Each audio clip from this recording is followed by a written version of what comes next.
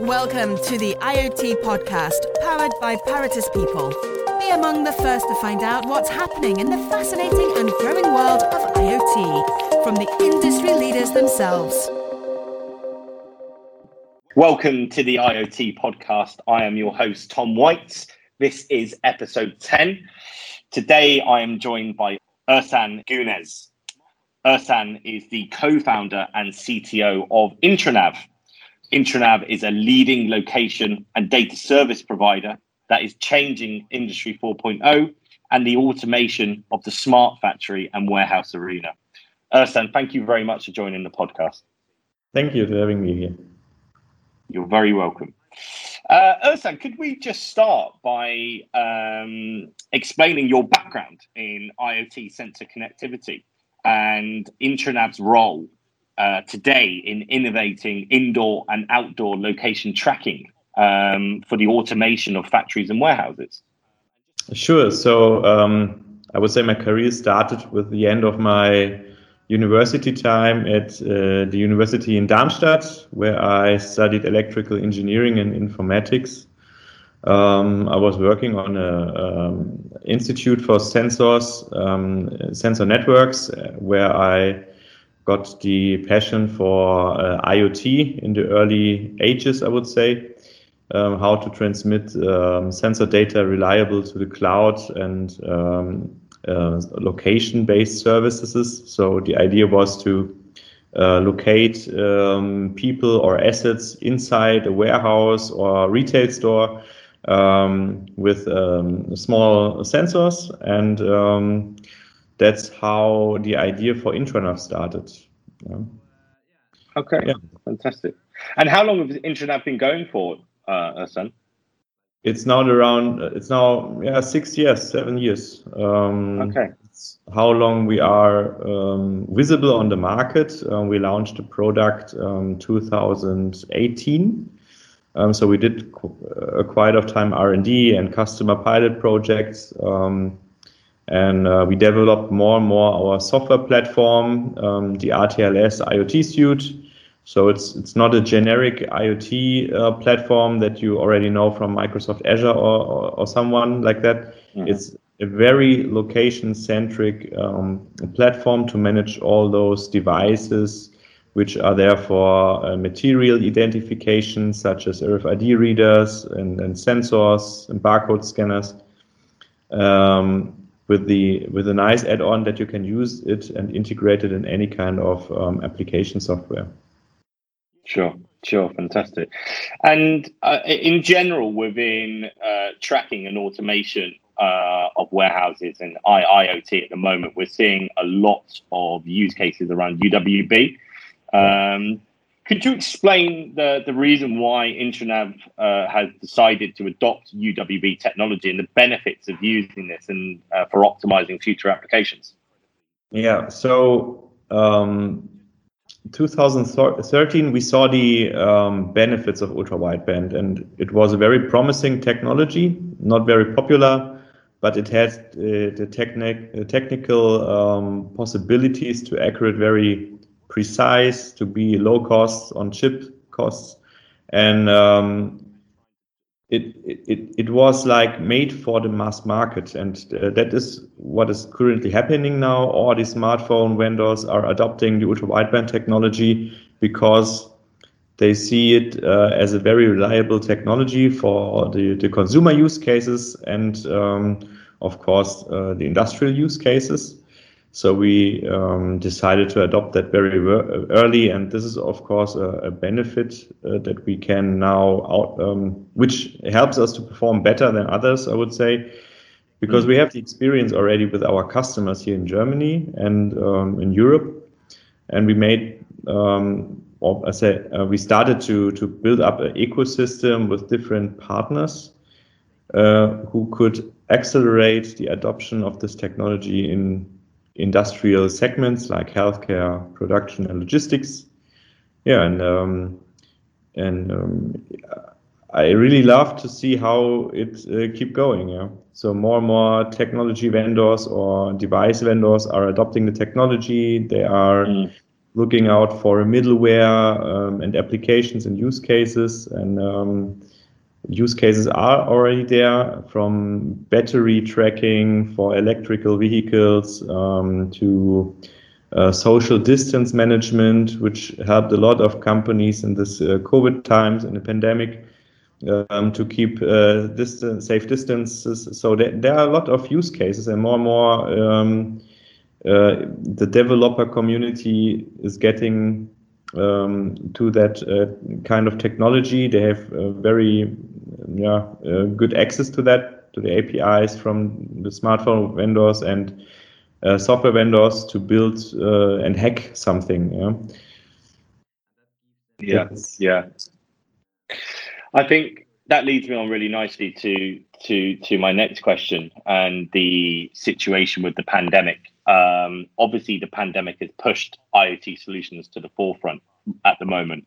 In fact, we recently were talking to people who were creating wearables that monitor temperature, as this is an indication of the virus, and is well known for that.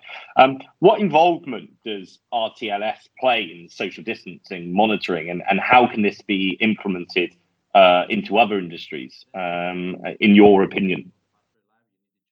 So it plays a very big role when it comes to precise distances. So the 6 feet rule, or here in Europe, the 1.5 meter distance rule,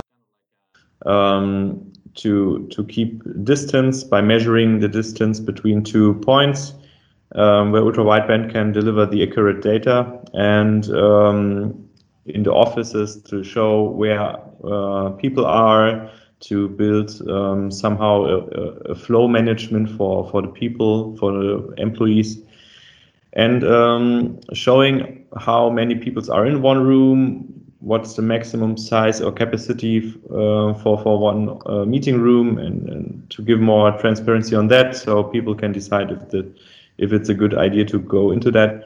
And also for social distance tracing, contact tracing. I mean, there are already some apps.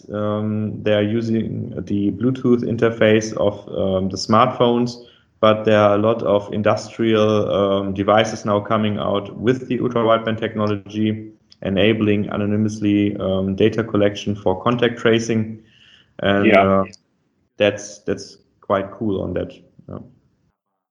Yeah, absolutely, and I think this is one of the main benefits that we're seeing at the moment, and something that's here on the show that we've seen when speaking to people recently, is that there's a lot of great use cases coming out from the very sensor-driven environment of IoT. Be that utilizing NB-IoT or LoRa or Sigfox or various other platforms for both social distancing, the use of data, the manipulation of that data, and the analytics from that. And I think really it's huge, and also it could be quite interesting in terms of the collection of this data, because IoT is around data points and data sets, and is finding out as much information to make informed decision off the back of that. So in a way, as sad as this pandemic has been, having a real world example today, and using tools and technologies such as RTLS and what have you can really make a difference in what we expect to see in the future, because it's clear that the pandemic isn't going away very quickly. Despite talk of vaccines, it's likely that this is something that we're going to live with for some time. And would you agree that was the case, Ersan, in terms of what IoT can do to help this situation? Yeah, I totally agree on your argument. So COVID-19 is like a series of bad movies. There will be always 3 parts of that. So 2021. And this is the new normal. And we think we have to build up tools to prevent that. So it's somehow responsibility of the technology guys to build something that could help us in this kind of situations. And I mean, I see it on the market at the beginning from the pandemic lockdowns. So I guess everybody noticed that the projects shifted, and some people got really into trouble. But now we see a huge demand on technologies to prevent and keeps safety. And this is like an accelerator. I mean, that's a chance for us to build something for this type of new situations. And in the next years, there will be, I guess, a lot more of that. Yeah, I believe so. Yeah, and time will certainly tell how things will change and adapt given the situation. Going slightly back to INTRANAV then, and what INTRANAV does as a core business, I'm sure a lot of our listeners and myself would be really interested to find out what your view is on the future of smart factories and warehouses, and where this can really go with IoT, some of the technologies that we're using at the moment. What do you expect to see over the next 5 years? So, big question, I know. Yeah, good question, of course. So what I'm seeing is that there's a lot of technology vendors popping up from the ground, from scratch, and it will be somehow a multi-technology environment where more and more Bluetooth technologies will pop up to solve use cases in the industrial sector. Ultra wideband as one of, I would say, the fast growing kind of technologies. Then 5G, as I said, narrowband IoT, Sigfox, everybody is there.